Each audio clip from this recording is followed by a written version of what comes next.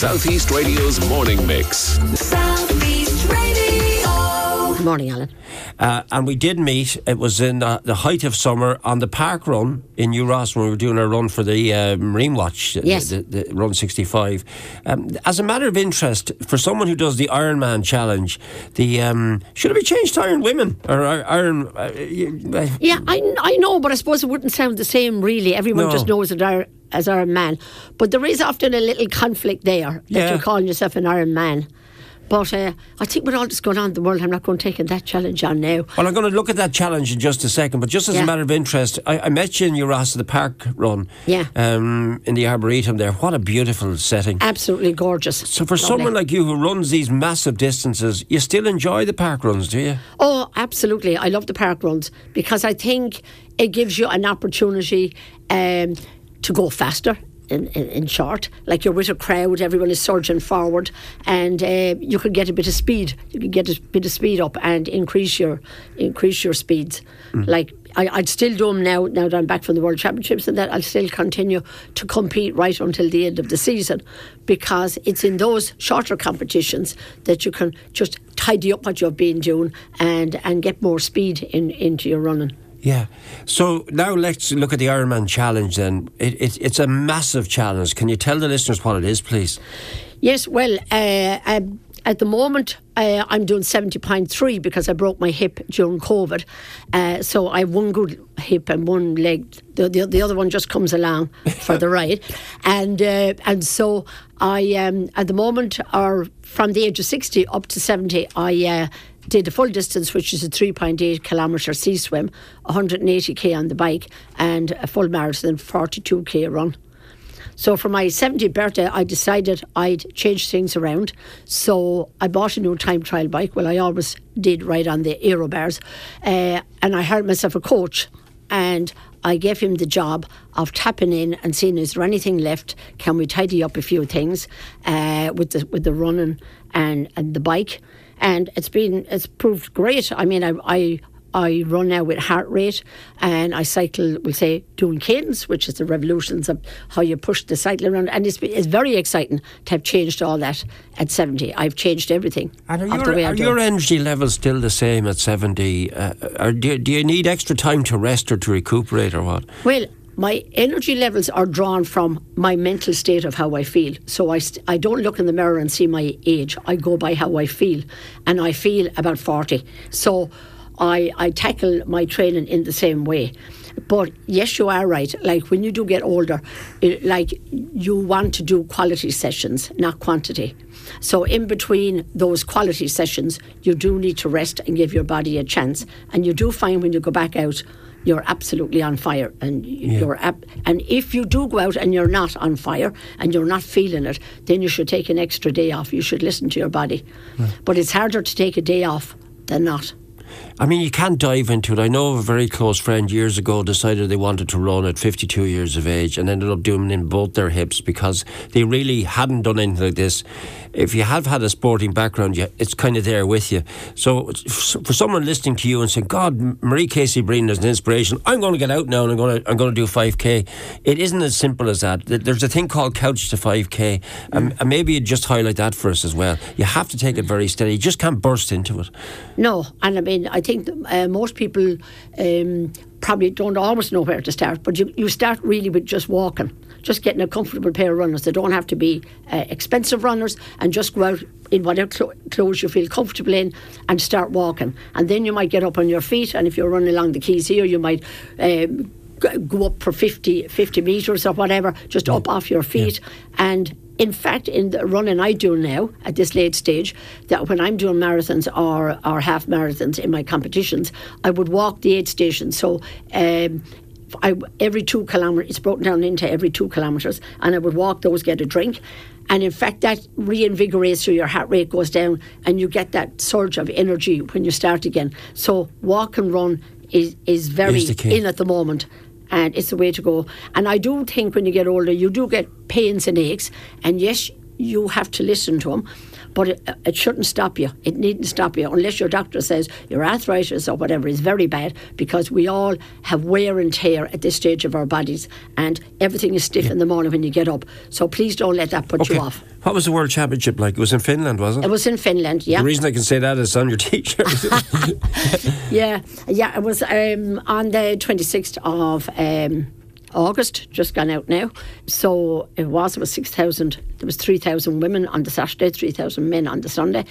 And even though you have prepared, like, you would get a little bit nervous. And when you're nervous, you're not thinking straight. You're sort of arrive there and you're nearly on autopilot. But you have to have all the work done before you go, all the training, and then you feel ready for the start line.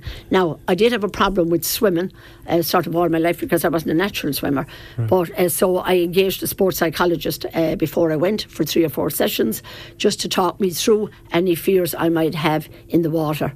And of course, 85% of people that do triathlons or Ironmans, they have a problem with swimming. So overall, like it was August, was it still quite warm in Finland at that time of the year? Well, it's probably about the same as here.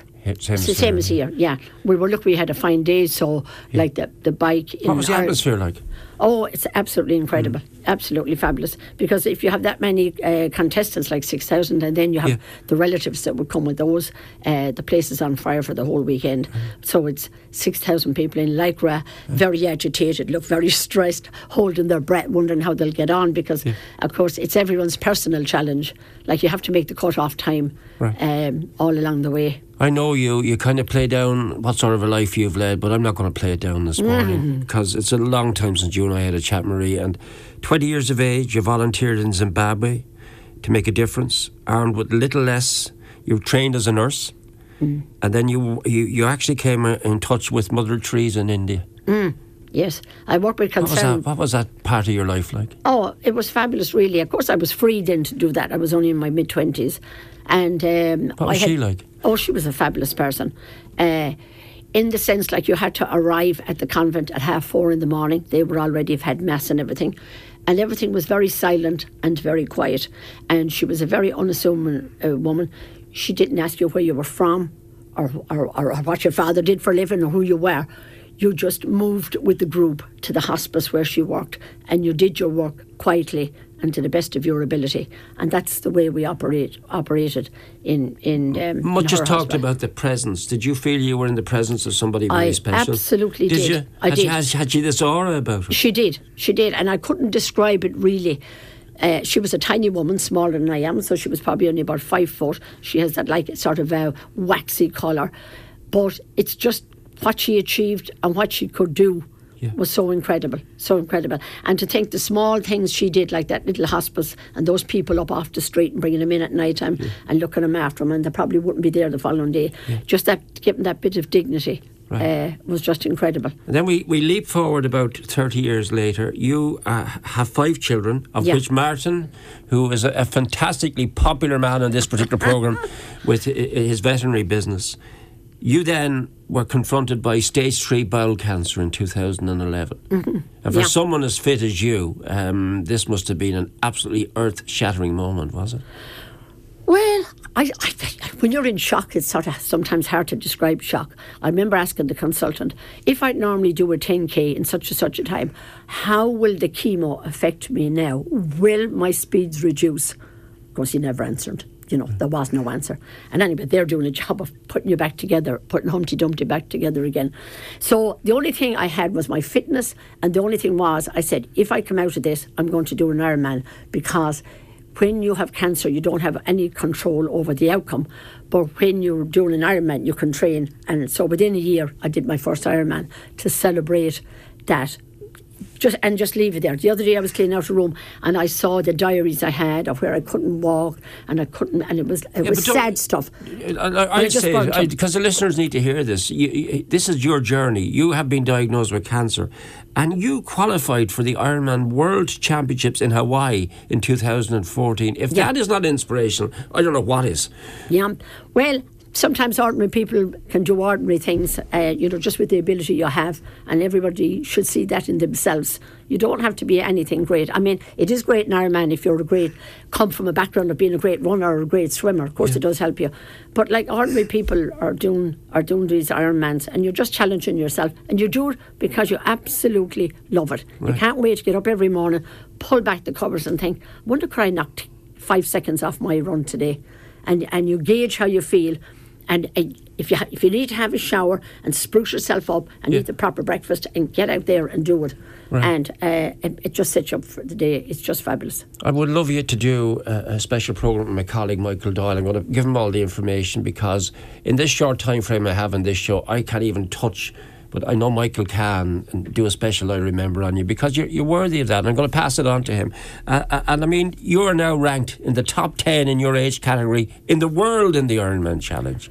Yes, well, that was in South Africa at the World Championships. Yeah. In Hawaii, I was in the first 30. In South Africa in 2019, I was in the first 10. And in Finland, I'm afraid I was 18th in the world. I have to settle for that, but because of my hip. Yeah. I've only one leg, really. But you won't, I know you're going to drive on, and when you hit 80, you'll probably be back in the top 10 again, will you? I hope so. You really are. I mean, they say age is only a number. I mean, you're proof positive. That's all it is, isn't it? Absolutely. You have to make it right for yourself. And the thing that's going to stick with me today is when you said, I'm 71, but I feel 40. Yeah, because I don't look in the mirror a lot. Yeah. And so I don't see the reality. I go by how I feel.